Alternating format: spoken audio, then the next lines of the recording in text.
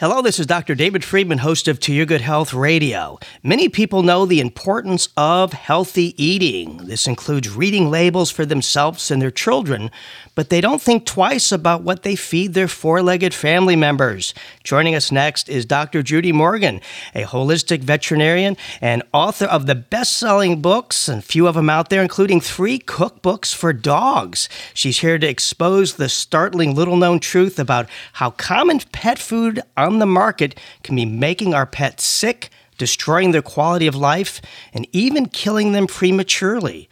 Pet food, even if you see those words all natural and healthy on the label, can still contain chemicals, food dyes, toxins, contaminants, and inflammatory preservatives.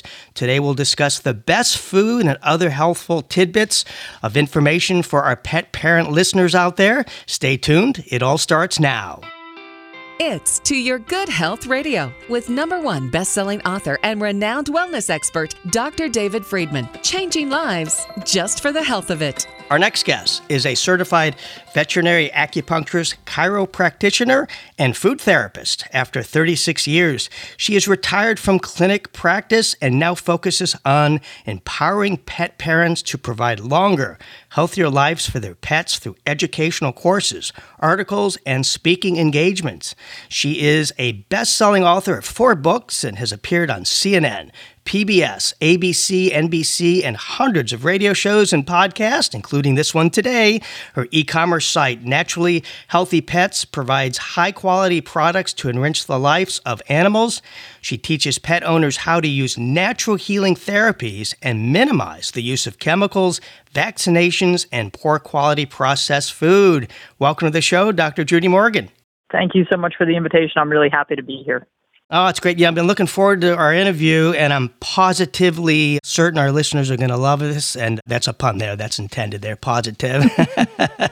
Share with us first, what do cat and dog parents need to know when shopping for pet food? It can be confusing. It's absolutely confusing. Walking down that pet food aisle at the grocery store or walking into a big box pet store can just be overwhelming because there are literally thousands of choices. And it's really no different when shopping for pet food than it is when shopping for pet food. You have to be a label reader, but you also have to understand some of the tricks that they play on those labels so that they're hiding things from you, which is pretty unscrupulous, but that's how they do it. Yeah, I've read that pet food can include, putrefied flesh from dead animals, expired retail meat from grocery stores. These would be considered illegal health hazards for humans to consume. Why is it okay to throw this into our pet food? That is a really good question. And really the answer is that FDA has chosen to turn a blind eye, and they don't actually enforce the laws that they actually have made.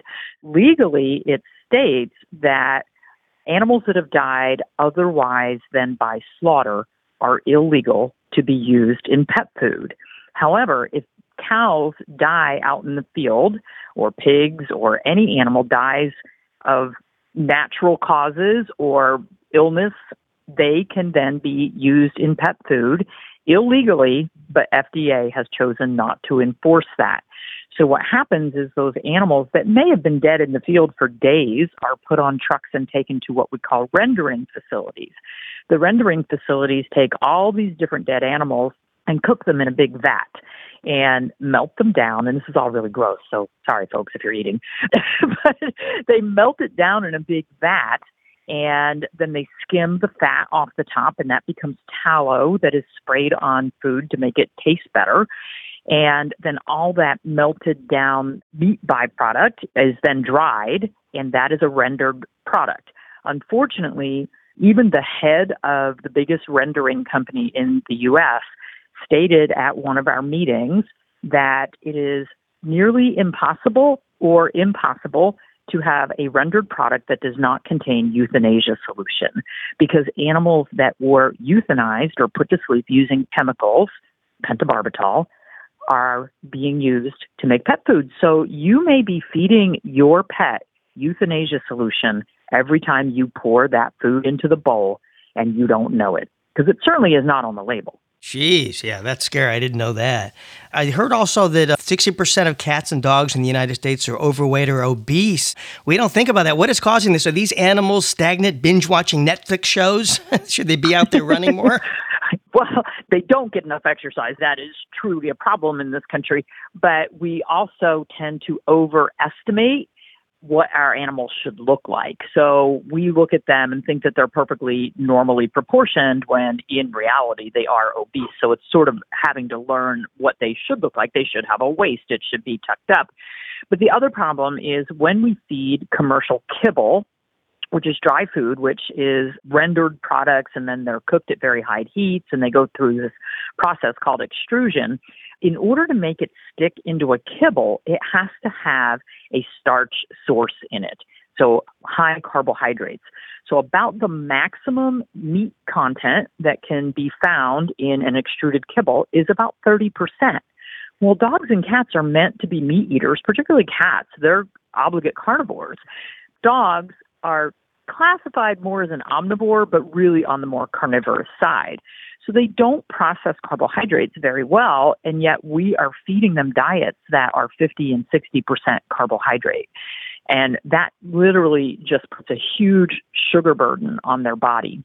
So we see a lot of diabetic animals, we see obese animals, we see the same things that we would see in people with highly processed diets. We've got all these inflammatory ingredients in the processed food that we're feeding to our animals. So we're getting obesity, we're getting arthritis, chronic pancreatitis, diabetes, you name it. Anything that ends in itis is an inflammatory disease. And all these inflammatory diseases are keeping our veterinary industry way too busy and really shortening the lives of our pets. Yeah, I know with humans, they eat healthy. It's just when they get home and they snack, it's those potato chips, it's the popcorn with the gobs of butter. Is it the same with doggy and cats? Like the treats? I'm sure just like human snacks, they can pack on the pounds. Oh, yeah, absolutely. Most of it is actually when we read the directions on the bag or can or box of food and they tell you how much to feed your pet, they are actually telling you how much to feed an active, energetic lifestyle pet. Well, most of us have couch potato pets. They're not out there working hard. They're not hunting. They're not racing. They're not what we consider an active lifestyle. So if you follow the directions on the container, you're probably overfeeding your pet and giving them too many calories. Then when you add processed treats and snacks, many of which are very high in salt, very high in sugar, contain dyes, carcinogenic preservatives. I recommend not shopping for any treats in the grocery store aisle. Really bad place to be buying pet treats. Actually, I don't recommend any pet food in the grocery store aisle either. So we are just giving out too many calories and not getting enough activity. But we look at our pets, and even if we upped their activity, so people will say to me, oh, I take him on a walk 3 times a day for 10 minutes. He's probably getting in 1.5 miles. Well, that's not considered an active lifestyle for a dog. And most of our cats are not going outside, and they literally are windowsill sitters all day long. So they're definitely not getting the exercise that they need. So we have to look at what are we putting into them. And we also have to see how can we increase. Actually, it's not even just exercise, it's mental stimulation as well. And that's how we're going to get a longer life with our pets. Yeah. Is there anything pet owners should not offer their furry family members when it comes to treats? Like, is peanut butter safe for dogs? That seems to be a go-to for dogs. It does seem to be a go-to, and I am so against feeding peanut butter to dogs for so many reasons. I don't even like it for people. But a lot of peanut butter has artificial sweeteners in it, like xylitol, which is toxic. It will kill your dog. No peanut butters or anything that has xylitol, candies, anything like that. But peanuts are commonly contaminated with aflatoxins, which is a mold toxin, which is very hard for our pet's liver to deal with. So we get a lot of liver failure secondary to mold toxins. We also see those same mold toxins in pet food, particularly if it's got a lot of corn in it, a lot of grains, a lot of legumes. Those are commonly contaminated with molds. And even if they're cooked at high heat, we have the toxins still in there. And in the rendering process, when we cook like the whole animal down, so that's including the intestines and all the feces that's inside the intestines, there's bacteria in there. Those bacteria release endotoxins as well. Those toxins are not killed by the heat process. My recommendation for pet parents is feed human-grade food. And we are so lucky that the pet food industry is changing ever so slowly. We still have the big players, the big companies that produce the same over-processed food for people. They also produce, a couple of them, their pet food markets are now bigger than their human food markets. But we want to avoid those highly processed foods, and we want to feed human-grade ingredients so that you make sure that you're not getting that diseased cow or diseased chicken as part of your pet's food, that you're getting something that is human edible. So a lot of the newer companies that are coming on board are human grade. And in order to make those claims on their label, they have to jump through a lot of hoops if it's human grade or organic. They can use claims like natural, holistic, those sorts of things mean nothing. So anybody can put that on the bag label. So be very careful about not falling for, if it has a picture of a wild wolf and mountains in the background, that doesn't mean it's any better. It's just a nice picture on the bag. It may have pictures of filet mignon or grilled steak or fresh vegetables. That doesn't mean that that is in there. It's just a marketing ploy. So a little trick that people can use. So when you see foods that say, oh, we included blueberries for the antioxidants or cranberries or some of these beautiful, bright, leafy green vegetables, and they're on the cover of the bag, read the label. Look for where salt is on the list, because salt is usually at 0.5% of the ingredients. So if the blueberries are below the salt, you've got less than 0.5% blueberries in that bag. You probably got one blueberry in there. Not going to do a whole lot of good. Not a whole lot. You're also a big advocate of cooking for our pets, and that not only saves money, but it puts us really in full control of what we feed our pets. And share with us, what healthy human food can we cook for our fur babies, and is there something we should be avoiding? Probably not pizza, right, or cooking spaghetti.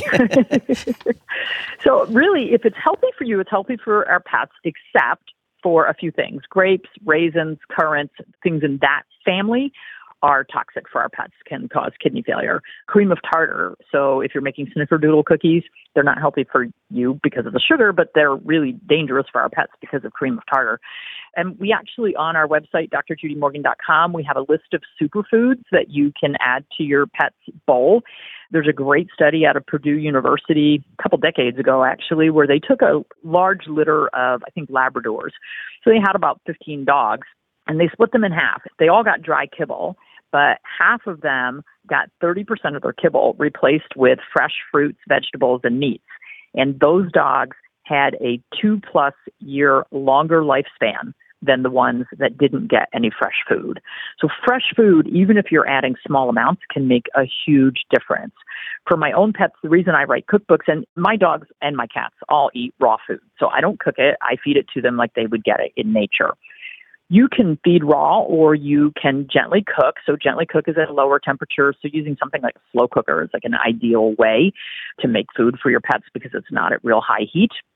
Some pets don't like it raw. They prefer it cooked. People get really afraid because they've been warned not to feed raw food to their pets because it'll make the entire family sick. Let me tell you, if you're handling raw meats from the grocery store and preparing them for your family, those are much more highly contaminated than raw dog food because the FDA has a zero tolerance policy for bacteria in raw pet food.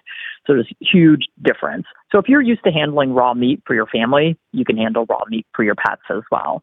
So the recipes in my recipe books, one, the Yin and Yang Nutrition for Dogs, Maximizing Health with Whole Foods, Not Drugs, actually has recipes to treat heart disease, kidney disease, liver disease. If you have a healthy pet and you just want to keep them healthy, we've got recipes. My most famous one is Puploaf. Puploaf is trademarked. It's being made all over the world, and it's actually available commercially now through a pet company called allprovide.com. But it is complete balanced nutrition for your pet using all human-grade ingredients. So that's really what you want to look for. What would you feed your family? And that is shopping the perimeter of the grocery store. And that's really where we want to be shopping for our pets as well. And where is processed pet food? It's not on the perimeter of the grocery store. It's in the middle with all the processed food. Yeah. That's true. It's frustrating how many vets don't offer any diet and nutrition advice. But then again, most medical doctors don't either. So I guess it goes hand in hand. But, they just push these supposedly healthier prescription foods, which they sell. And I'll tell you, it made my cat sicker. I've got a sick cat. You've been helpful with guiding me on healthy recipes and immune-boosting supplements. But, boy, every time I fed a new, quote, prescription cat food, what are these prescriptions and why are they not available if they're so good? Oh my gosh.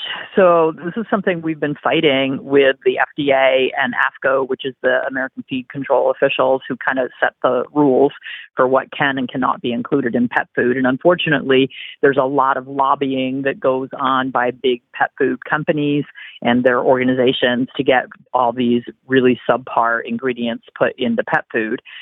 The weird thing about prescription diets is you can only get them with a prescription from your veterinarian.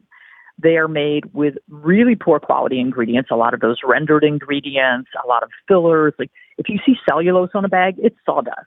They're using it as a fiber filler content, which why would we do that? Why would we put sugars in pet food? Why would we put dyes in pet food? There's just no need for it. But when you get a prescription diet, it is meant to be used very short term. There is no medication in it, so there's really no need for it to be a prescription. This is collusion between the veterinary industry and the pharmaceutical industry and the pet food industry. So there's no medication in there. There's nothing medicinal about that diet. The ones that are used for urinary tract disease in kitty cats, they have the addition of L-methionine, which acidifies the urine. That's an amino acid. It's not this miracle cure. And they add more salt to get the cat to drink more so that they dilute their urine and flush their bladder better. There's nothing magical there. So they're supposed to be used very short term. And unfortunately, a lot of times you get that prescription and your animal is kind of sentenced to life of eating that really subpar food. The other thing is the prescription diets have very similar ingredients to their over-the-counter foods that are labeled like for urinary tract disease or for obesity, whatever. They're very similar ingredients, but they cost twice as much per pound because they are, quote, prescription. So I am very against the prescription pet food industry. It is a huge moneymaker for both pet food and veterinary industry. For veterinary clinics that sell a lot of prescription diets, that can make up to 20% of their income in their clinic over the course of a year. Because you have to come back in every month to pick up more. And when you're there, oh yeah, I need an appointment for this, or I'll pick up this. So it's a way to get you to keep showing up on the doorstep. But it's not a healthy way. And that's why I write books on you can treat these same things using whole foods in your kitchen. Whether you cook them, whether you make them raw, you can have a better outcome for half the cost or less, and your animal will be much healthier in the long run. Yeah, definitely more than half the cost. That stuff is so expensive. And when you guided me to cook for my pet, it was like, wow, I'm saving money, time, because I do it on the weekend and then have a few days. So what a difference. And like you said, you're brainwashing to believe, hey, prescription, this cat food's better, this dog food's better, and it's just not true. Are there any common beliefs that make you cringe, like any pet myths that you can bust today? Oh my gosh. The other thing that makes me crazy is the over-vaccination of our pets. And we know that the core vaccines that we give our pets, so rabies, distemper, parvo, the feline rhinotracheitis and herpes, those vaccines actually, one vaccine may last a lifetime. They definitely last at least 5 to 7 years. Yet 60% of the veterinary industry still sends you that reminder to get a vaccine every single year for your animal. They don't need them. Cats like to make tumors secondary to vaccines. So we recommend getting titers if you need proof for boarding, grooming, daycare, whatever. You can have a blood test drawn called a titer, and that'll tell you whether your pet has protection. And if they have immunity, why would you give them another vaccine? So the vaccine industry is also trying to kill our pets. And then the other thing that I really, really can't stress enough is stop throwing pesticides in and on your animals. There are oral products that are supposed to kill fleas and ticks. They're pesticides. We are feeding these to our pets, and they're dying at huge numbers. Some of these products, we've had hundreds of thousands of adverse event reports. And when we had a conversation with FDA about it, they said, we haven't seen enough deaths yet. How many do we need? Is 100,000 not enough? Stop with the chemicals. On our website, we have tons of information, natural ways to keep fleas and ticks and parasites off your pets. And I will tell you that the healthier your pet is, the better their immune system works, the less likely they are to have an infestation of any kind of parasite. My dogs and my cats get zero chemicals. We live in the country. We live on a farm. We don't have parasite problems because they're healthy. They're eating high-quality food. They don't get vaccinated. They don't have any chemicals put on them. And they're living well into their late teens. And we've got cats that are living well into their 20s. And that's what we want to see. Fantastic. I know the word doctor means teacher, and you've truly lived up to that title. You share so much on social media. I follow you, learn so much, and you put together an e-commerce platform that contains over 400 handpicked natural pet health products and videos, webinars for pet parents and pet professionals.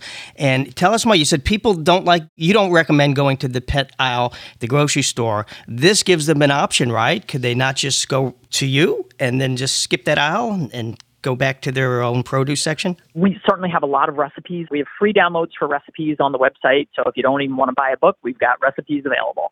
We do sell a little bit of freeze-dried food, but we're not really set up for handling food. Like my dogs and cats eat raw frozen food, so I have it shipped to me from companies that I love.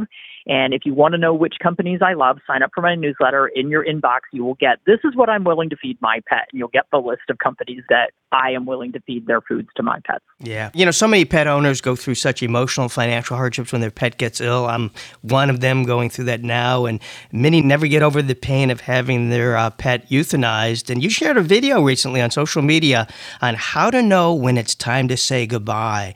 Considering most of us are going to outlive our pets, what advice can you share? It is heart-wrenching.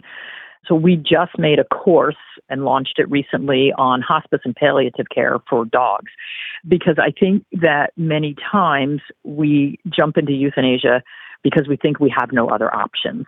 And the veterinarians are very busy and they don't know your pet like you know your pet. And I can tell every pet parent out there, you will know when it's time. And if you're still questioning if it's time, then it's probably not time yet. But we actually have resources available. I did an interview with Dr. Monica Turen. I think it's Four Paws Wellness is her website, but she is a thanatologist, which means she is a death doctor. That is what she has studied, and she's a veterinarian. So she helps walk people through that process and has tools available for how to determine, is my pet still enjoying life? Do they have a quality of life? Do they have any interest in what's going on around them? I've been through this with a lot of my pets. I lost one to heart disease and kidney disease just a couple of months ago, and he was given 3 months to live, and 24 months later, he was still going strong. But when he finally said to me, I just can't do this anymore, I honored that decision and we helped him over the bridge. So whether you choose natural death or helping them on that path, and people need to know that there are multiple ways you can do that. You don't need to just drop them off at the veterinarian's office and say goodbye at the door. You can be with them, or there are a lot of services now that will come to your house so that they can be in their own environment and you can hold them and they can be in their bed or wherever they're happy. I have done euthanasias under trees in a park, wherever the people felt that this was their special spot. And I know Dr. Turen has crawled under bushes and shrubs and she's done crazy things, but it's really honoring them. So honor what your pet is telling you. And if you get quiet and sit and listen to them, I know it sounds woo-woo, but it's not. Your pet will tell you. They're very good at that. Fantastic. In the 30 seconds we have left, anything else you'd like to share that we didn't cover today? No. The only thing I can say is I want your pets to live well into their second and third decades, and that's what we are trying to accomplish. So take heed, and let's give our pets a natural life that will get them there. Well, thanks for sharing such doggone perfect information. Had to throw another pun in there. Doggone perfect. With 1 out of 2 households having a cat or dog. I mean, this is such vital information. So thank you for being here with us today. To learn more, you want to visit drjudymorgan.com. And while there, be sure and check out the many resources available, including articles, videos, podcasts, products, and more. Also, check out the plethora of information available available at drjudyu.com. And you can follow Dr. Judy on Instagram and YouTube at Dr. Judy Morgan. On Facebook, it's at Judy Morgan DVM. And for my daily health post, follow me on Twitter and Facebook at Dr. David Friedman. On Instagram, I'm at Dr. D. Friedman. If you heard something today that can benefit a pet owner that you know, send them a link to this podcast. It's available to YourGoodHealthRadio.com and RadioMD.com. And check out our podcast library and share these segments with friends, family, coworkers, and on social media. As I always say, sharing is caring. You can also subscribe to future podcasts at iHeartRadio and iTunes. More to come. Stay tuned and stay well.